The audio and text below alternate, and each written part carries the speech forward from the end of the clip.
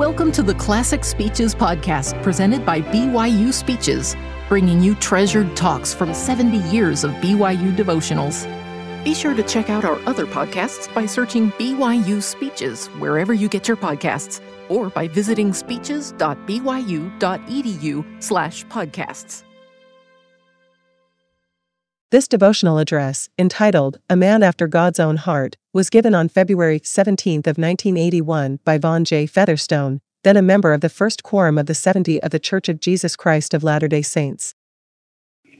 I'm honored and delighted to be with all of you here this morning. Appreciate your being here. I have considered as the remarks which I'd like to make, having a heart like unto God's own heart. And I want to enlarge on that in a few minutes. However, first I'd like to pay a special tribute to a man that I respect greatly, Dr. Hugh Nibley here at BYU, a man who quietly and effectively, brilliantly loves, honors, and defends this great church. He's a man of great integrity, rare wisdom, unmatched judgment. What a great blessing he's been to the church over the years. I love, honor, and respect him. I think no one has ever had to ask which side of an issue Dr. Nibley is on. His work with the Book of Mormon, ancient studies, leadership versus management, one of the great talks ever given at a devotional, all are wonderful tributes to the church. There is a saying that states, never walk on the message. Dr. Nibley has never done that, not once. There are far, far too many who do. BYU has had a profound influence on the church in many ways. Dr. Henry Eyring, who is the Commissioner of Church Education, is in the Quorum of the 12 Apostles. Two of the Quorum of the 12 are past presidents of BYU, Jeffrey Holland and Henry Eyring, or Dallin Oaks. I think that's a marvelous tribute to this student, to this university, and to the student body here. And then years ago, I heard that Russell LeBaron Briggs, a deceased member of the Harvard Law School, student came in one day and asked, or the dean asked him why he had not been there the day before to take a test. And the student said, well, I was not feeling very well, sir. And LeBaron Briggs said, I think you'll find, my young friend, in life that most of the work in the world is done by people who aren't feeling very well. We will never know how much Rex Lee has done while he's not feeling very well. He has added greatly to the stature of BYU. He is also a man of great integrity, a man who's been a wonderful present here, has lifted and moved this institution. We should never forget the days of President Rex Lee. He has done it well, and as well as it could be done. And he did it when he wasn't feeling very well. God bless you, President Lee. Just want to say a word about Lavelle Edwards. He's a great coach. Love him. He's a great man. There are divergent opinions about coaching.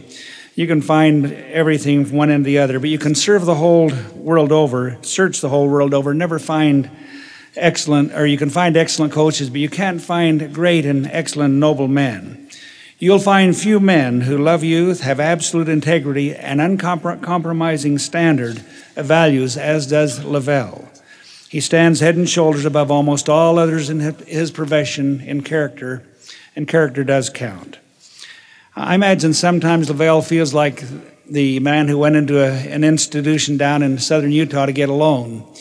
He talked with the banker for about a half an hour, and finally the banker said, well, I don't know whether to give you the loan or not. But he said, I'll tell you what, I have one glass eye, and if you can tell me which one it is, I'll let you have the loan. Without any hesitation, the man said, well, it's your left eye. The banker said, yes, but how did you know so quick? Well, it's the one that showed a little sympathy. I imagine Elder Lavelle could appreciate a little sympathy about now. Now, I mentioned I'd come back to this theme of having a heart like unto God's own heart. David is the only man I know who is described as having a heart like unto God's own heart. In 1 Samuel, and again in the 13th chapter of Acts, President Harold B. Lee said, it is my conviction that every man who is called to a high place in this church will have to pass through tests not devised by human hands, by which our Father numbers them among a united group of leaders.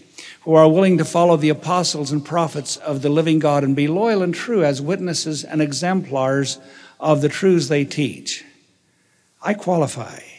I'm willing to raise my hand high and go where they want me to go and do what they want me to do and be what they want me to do.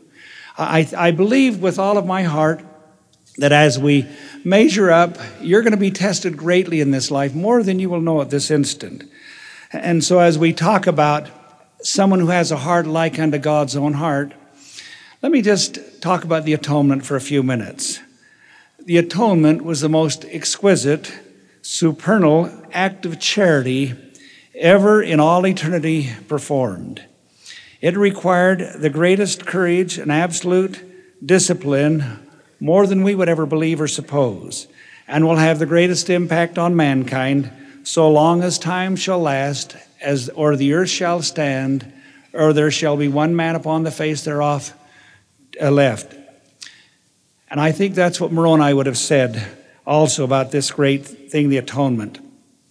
Now, when we talk about the atonement, it opens our eyes, the eyes of our understanding, as to what God's own heart is like. It must have been difficult not only for Jesus to go through that, but especially for his Heavenly Father. All of my life I've spoken a great deal about charity and about love and about mercy. And somehow I've kind of left justice undone and thought justice will take care of itself.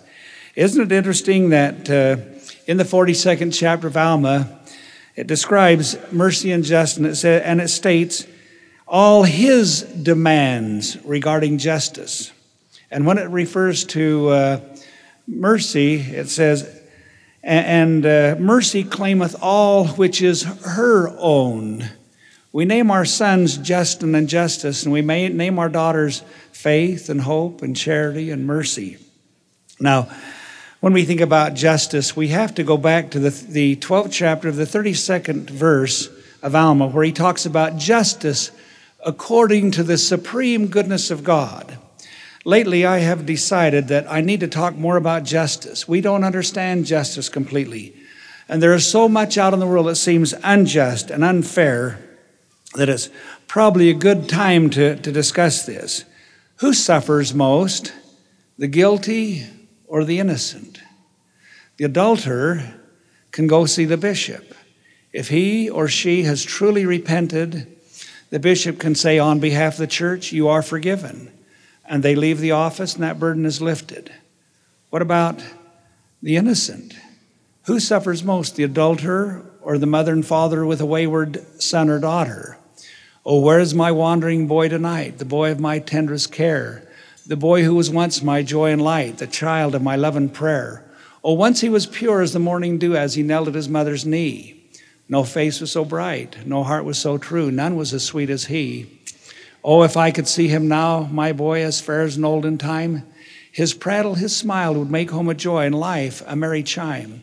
Go find my wandering boy tonight and search for him wherever you will. And bring him to me with all of his blight and tell him I love him still. Oh, where is my wandering boy tonight? Oh, where is my wandering boy? My heart o'erflows, for I love him, he knows. Oh, where is my wandering boy? When will that go away? It won't. Not until the straying son or daughter comes back home. Is it just that someone should suffer innocently? The parents are innocent quite often, and they hurt and they ache and they pray, and it will not go away. Who suffers most? The incest perpetrator or the incest victim? Little ones, hardly old enough, barely to even get around, and sometimes violated at a very tender age. Who suffers most? The fornicator, the stealer, the thief, those who are involved in robbery of any kind, those involved in drugs and homosexuality and other perversions? Or do sometimes the innocent, the paraplegic and the quadriplegic, those with debilitating diseases, and we could name dozens of others, the woman who's been involved in a divorce or her husband has, and the innocent partnership of those two. I believe sometimes the innocent suffer far, far more than the guilty, and that would not be justice, would it? It wouldn't be fair. And so when we think about those who go to the bishop and confess concerns, we oftentimes find that lying takes place. Now, lying is an interesting thing. You can lie to a bishop and you can lie to a stake president, or anyone can, but they can't lie to the Spirit. And so quite often, people who have been offended and have told the truth, and someone else tells a lie to the bishop, and the bishop has a difficult time deciding who is telling the truth. Would you remember, the fault is not in the bishop, and the fault is not in the stake president, for goodness sakes. The fault is in the liar. And that's where we need to put the blame. Not with the wonderful bishops and stake presidents who about all they can do to make it right. If I walked down the street and I had $200 in my pocket and someone walked up to me and stuck a gun in my ribs and said, "Give me your money," and I handed it to him, and I deliberately said, "Put it up here where everyone could see it." And if a person violates me, I don't have to go to see the bishop to see if a disciplinary council needs to be held on me. What I have to do is just simply somehow feel bad that I've been violated. A person who has been involved in incest, who's been involved in abuse of any kind against his or her will, or let's include rape, there is no transgression. Not as long as time shall last, or the earth shall stand.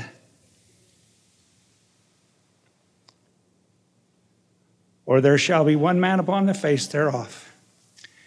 I believe in God's great justice, that those who are consigned into homes where He knows they will be violated, that somehow He will reach down and judge them as if that had never happened. That would only be just. It would only be merciful. And those who have perpetrated great frauds and great deceit and abuse on others, they may get out of this life without ever having confessed it, without ever anyone having believed that they didn't do it or that they did do it. And so they would escape. And we all think, well, that's not fair. The innocent suffer and the guilty do not. No, justice is according to the supreme goodness of God. And by, all those who have been involved will pay the cost. We will either suffer or repent. There isn't any way around that. So I'm so grateful for justice. Now then, if the sinful one can go in and sit down with the bishop and have that burden relieved, then why should not the innocent, those who have cancer and see a widow slowly dying, or a wife slowly dying, where he would eventually become the widower, or where he dies and his wife would be left alone. To those who have other kinds of debilitating diseases, or the quadriplegic who goes through life that way, isn't it only just that somehow the atonement cover that? In the 7th chapter of Alma, the Lord talks about that He suffered not only for the transgressions and sins of the world, but for our afflictions and our illnesses and our sicknesses of the world. That's the part of the atonement that I have missed somehow. And I want to suggest to you, it is not left undone. That justice, according to the supreme goodness of God, will be satisfied. And when we have a heart like unto God's own heart, we know that that will take place. Now, the innocent one must do the same thing that the guilty do. That is, they must go to Him who has a right to lift that off of their hearts. President Harold B. Lee said some years back, "I came to a night some years ago when upon my bed, I realized if I would be worthy of the high place to which I had been called, I must love and forgive every soul that walks this earth." And now, if you have been violated, if you've been abused as a child or as an adult or later on in this life, would you remember that we must forgive the offending one? Justice, according to the supreme goodness of God, means that we do turn it over to Him. It will not be left undone. We can have that absolute assurance. That would only be just. But we must take it off of our hearts. Now, maybe a modern psychiatrist would say, well, you don't get healed that way. But you do. You do get healed by turning justice over to God and you forgiving. And mercy we must be merciful if we would obtain mercy. So the Lord can lift all things from us. And once we have turned it over to Him and simply said, it's between that person, that woman, and God, and I forgive them. And then simply the burden will be lifted as quietly and easily as if you were sitting here today and had those problems of the past and could in your heart forgive and just simply turn to the Savior. And through His atonement, those sicknesses and illnesses and the abuses will be lifted from us. That would only be right. Now, we wonder why the Lord permits such things. And I was talking with a wonderful lady recently. We shared the scripture together. And when Amulek saw the pains of women and children who were consuming in the fire, he also was pained, and he said unto Alma, how can we witness this awful scene? Now, would you think about incest and rape and abuse? Therefore, let us stretch forth our hands and exercise the power of God which is in us, and save them from the flames. But Alma said unto him, the Spirit constraineth me, that I must not stretch forth mine hand. For behold, the Lord receiveth them up unto Himself in glory. And He doth suffer that they may do this thing, or that the people may do this thing unto them, according to the hardness of their hearts, that the judgments which He shall exercise upon them in His wrath may be just. That is justice, according to the supreme goodness of God. And the blood of the innocent shall stand as a witness against them, yea, and cry mightily against them in the last day. The innocent must forgive the perpetrator, then transfer to the burden to the Savior, and that is justice. That, again, does not mean that it's left undone. It just means that we've turned it over to Him. Now, to those who have sinned and had that experience of having the atonement rod in their life, I love the Savior for His mercy. And I love mercy with all of my heart and soul, and I love justice equally as much.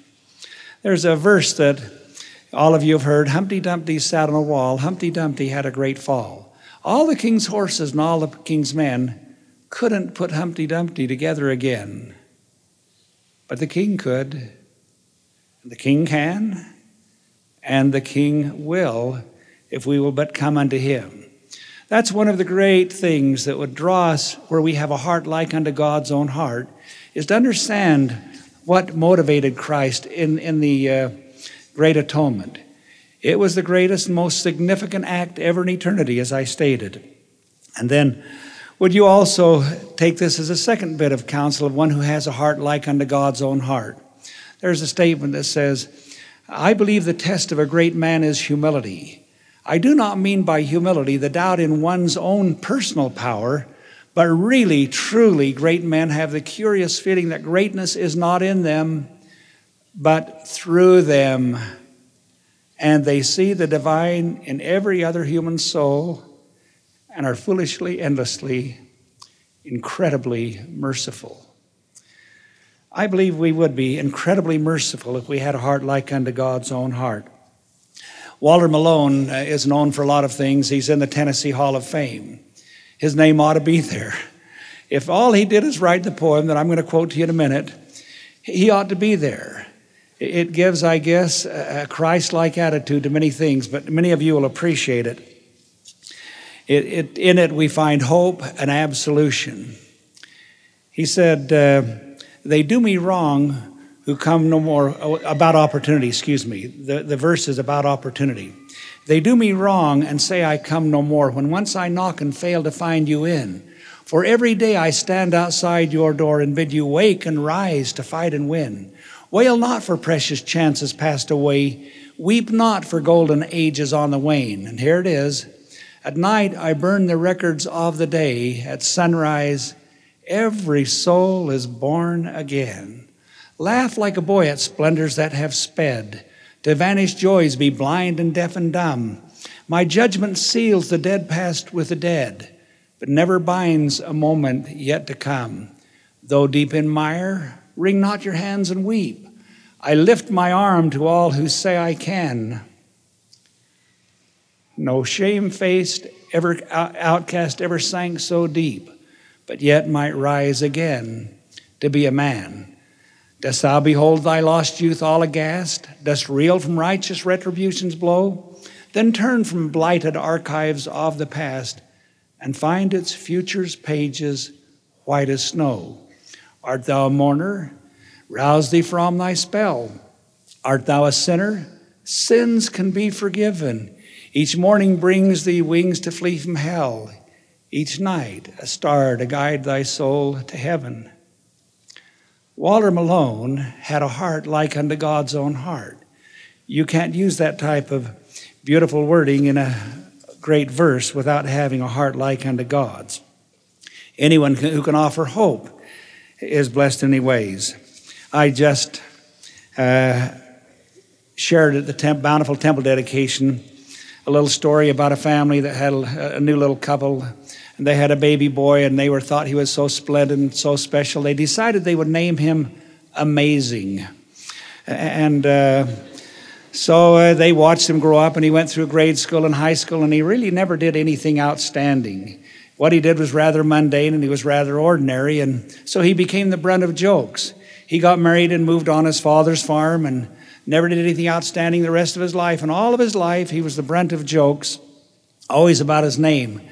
Late in life, he said to his wife, "When I die, would you please not have that name, Amazing, put on the grave marker? Would you put something else, but please don't put my name, and maybe the jokes will stop." Well, after he died, she kept her trust, and she had inscribed, "Here lies a man who loved and was faithful to his wife for 60 years. Now the people walk by the cemetery and they see that grave marker and point and say, "That's amazing." I just got a letter today in the office from George Romney's wife and Lenore. And in it, I just want to read a couple of sentences. "That you too love George was evident, and how I love you for that. Your recognizing his greatness was wonderful to me. Indeed, ours was a fabulous love story. How I adore him. I believe he was the most wonderful husband in the world. There's a statement that says, 'Come and grow old with me. The best in life is yet to be.' One day you'll understand that and have different feelings about it." Marion Wright Edelman told the story of Jean Thompson. Jean Thompson was a teacher. The first day of school, she said to all of her children, "I love all of you children." But Marion Wright Edelman said that sometimes teachers lie, and Jean Thompson had lied. And she didn't love all of the students, and she didn't love them equally. One particular boy, Teddy Stollard, was there at her class, and his hair was usually mussed up, and his mouth hung open. He had dull eyes, and she didn't want to be around him. He didn't smell very good, and there were some other problems. He was unattractive to her. Well, she went back through the records, and she found out a little bit about Teddy Stollard, and his first grade teacher had recorded, "Teddy is a good boy. He shows promise in his work and attitude, but he has a poor home situation." Second grade, "Teddy is a good boy. He does what he is told, but he is too serious. His mother is terminally ill." Third grade, "Teddy is falling behind in his work. He needs help. His mother died this year. His father shows no interest." Fourth grade, "Teddy is in deep waters. He is in need of psychiatric help. He is totally withdrawn." Christmas came, and the students brought gifts. And all of them were beautifully wrapped, except one that was wrapped in a brown paper sack and taped together with Scotch tape. It was Teddy's gift. She opened all of them and saved his till last. When she opened it, a rhinestone bracelet with most of the rhinestones missing had fallen out onto her desk. And then she opened up the other part, and there was a bottle of perfume about this high with about that much perfume in the bottom. The children began to mock and laugh, and Jean Thompson did something noble. She put the bracelet on, and then she put some perfume on her and said, "Now, doesn't that look nice, and don't I smell nice?" And the students picked up the cue. That night, after everyone else had left, Teddy Stollard waited at school, and when they were all gone, he went up to Jean Thompson and said, "Today you look like my mother did. And you smell like my mother smelled. Thank you, I love you." And then he left. And Jean Thompson got down on her knees in front of her chair at the desk. And she put her face down her hands, and she pled to God to give her another chance, and she would love all of the students. Well, the next day, Teddy came, and she went out of her way to help him. By the end of the year, he had moved past several students who were down in the class, and he wasn't the best, but he wasn't the poorest, and he was ahead of some. He graduated that year from the 5th grade and went on to the 6th. 4 years later, she got a letter. Dear Mrs. Thompson, today I graduated from high school. I was second in my class. I thought you would like to know. I love you, Teddy Stollard.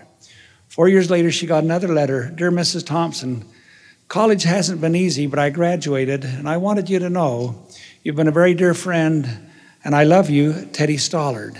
And then 4 years later, dear Mrs. Thompson, what do you know about that? Today I am J. Theodore Stollard, M.D. My father died last year, and as you know, my mom died many years ago. I'm getting married in a month, and I wonder if you'd come and stand in the place my mother would have stood. And Jean Thompson went to the wedding, and she stood where the mother should have stood because she deserved to be there. I think that's the kind of thing we talk about when we talk about having a heart like unto God's own heart. There's a little verse by Henry Drummond. I lived for myself, I thought for myself and none beside. Just as if Jesus had never lived, as if Jesus had never died. Down in the south of part of Tennessee, Van Johnson was going to Leoma High School, and his coach had said to him, if you'll really put out on the field for me, I'll really be there when you need me.